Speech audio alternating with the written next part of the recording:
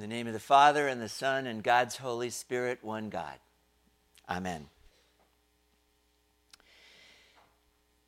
Father John Powell once observed that most of us come into this world with clenched fists, which is to say that most babies are born this way. And the challenge, he said, the challenge of this life is to learn to leave the world with open hands. He readily acknowledged that both of these positions are important. In fact, they are really essential to the living of a full and a joyful life. For example, it is important that we learn to hold on to the beauties of this world, to somehow touch them, to be connected with them. The book of Genesis says that when God created the world, he said it is good. It is very good. And so part of our purpose in life is to come to share with God that sense of wonder, to come to feel about what the Chinese call the world of 10,000 things, a sense of delight. And it would be tragic to go through life and not touch and be touched by the beauty that is all around us. Years ago when I was in college, I went during a spring semester to study Buddhism at a Buddhist monastery in Big Sur in California. It was a wonderful few weeks.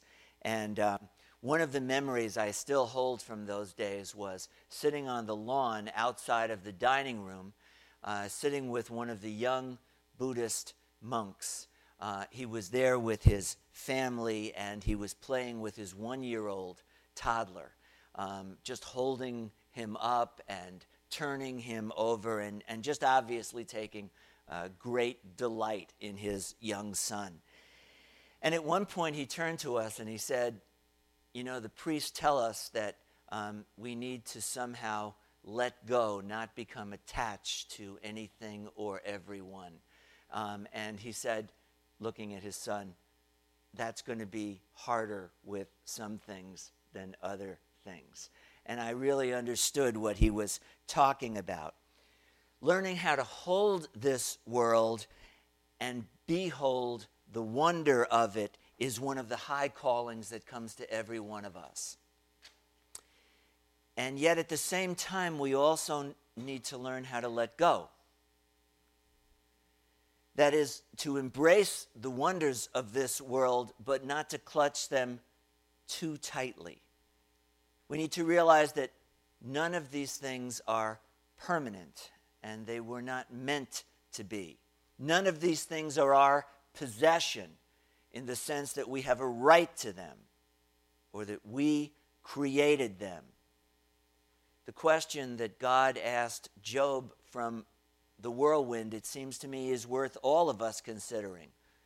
Where were you when the foundations of the world were laid? God asked, did you cause the morning stars to sing together for joy? You see, the truth is we didn't create any of this. It is he that made us, the psalmist says, and we are his.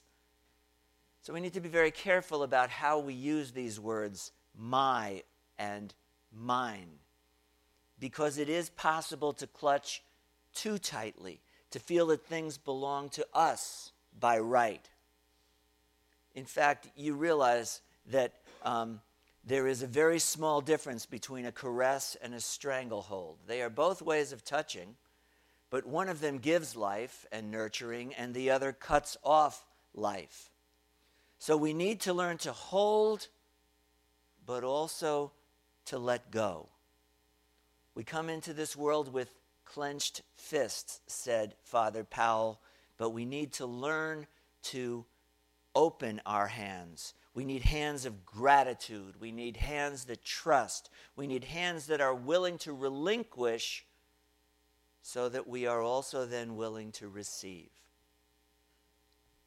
And John says that this understanding of our human challenge helps to illuminate something that Jesus said about that dark tunnel that is at the end of all of our lives.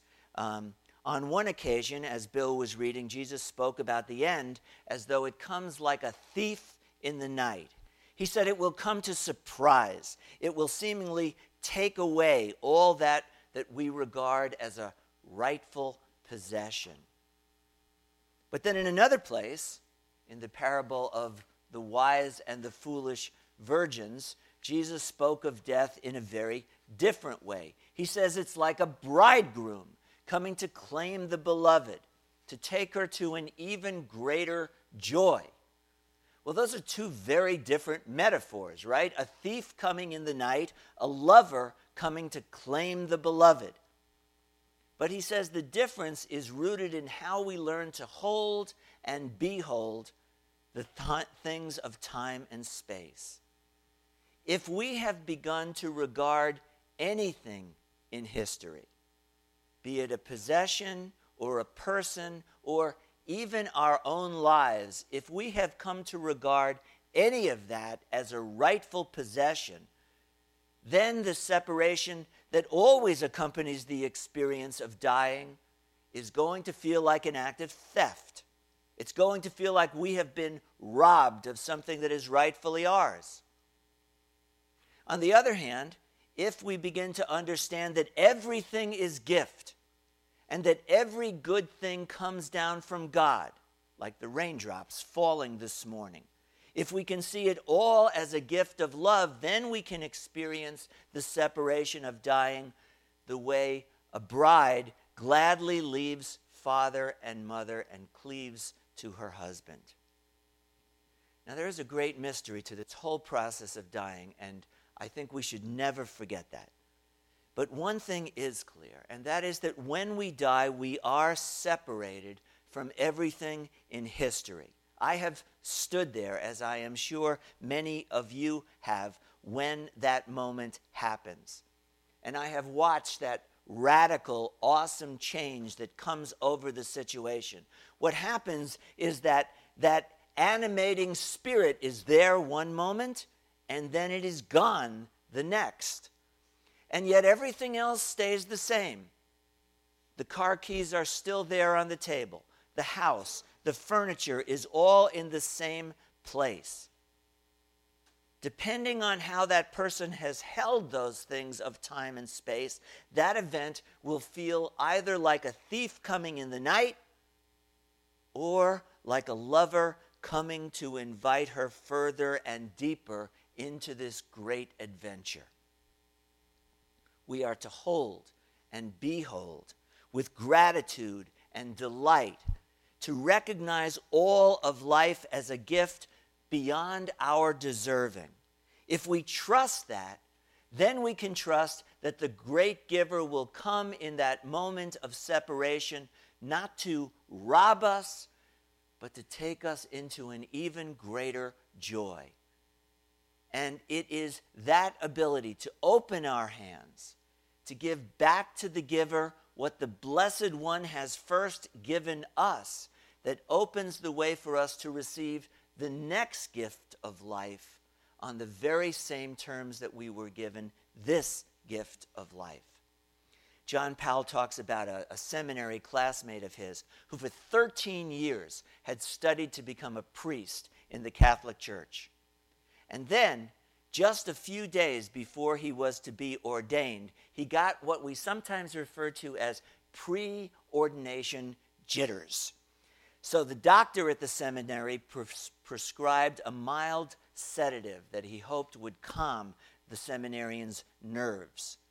Well, by some organic quirk, this medicine had just the opposite effect on his body, and it got him even more hyped up. In fact, he went into a psychotic episode. He actually had a period of hysterical blindness. He had to be taken to the hospital.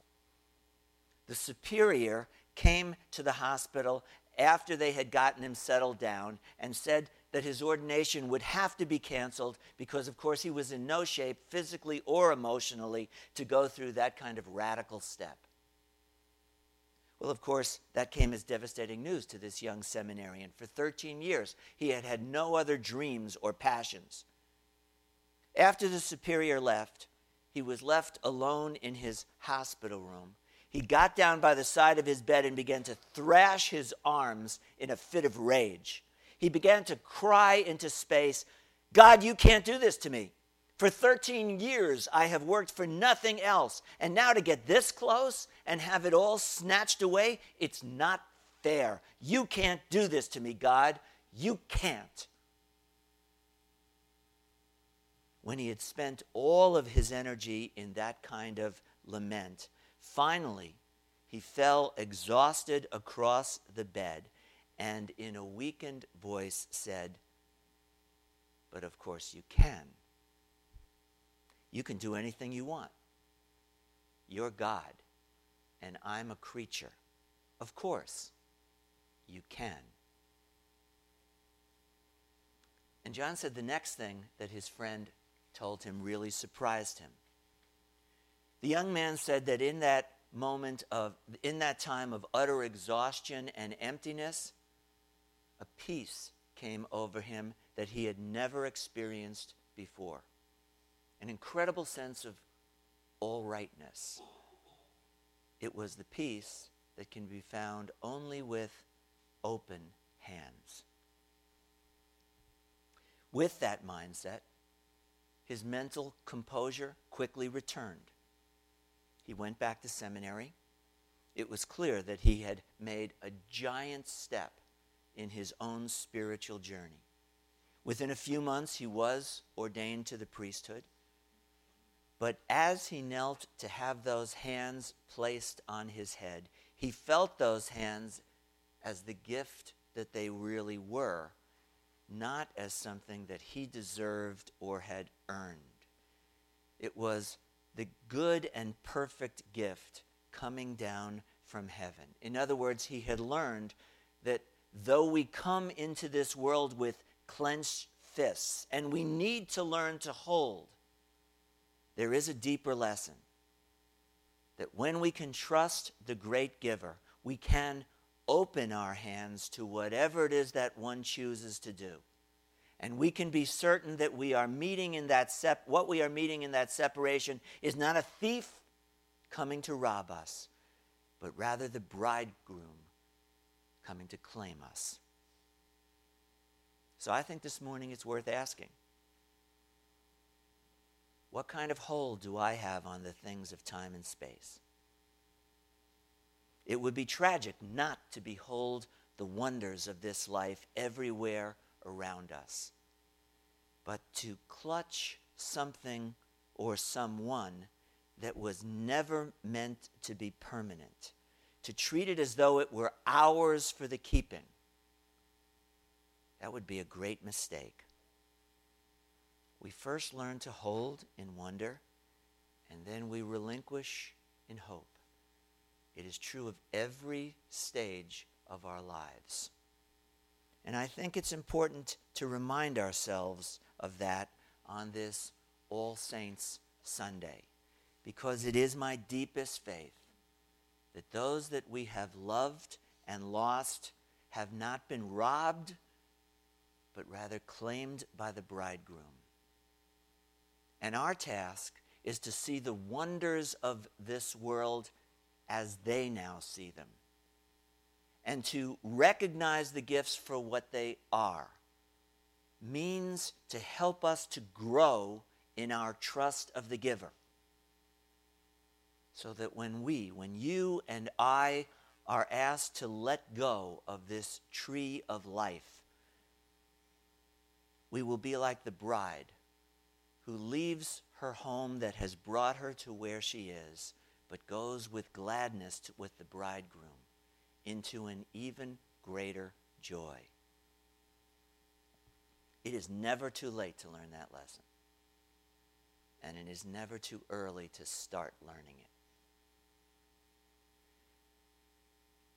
Robert Fulghum made a fortune by writing a little book he called All I Ever Needed to Know I Learned in Kindergarten.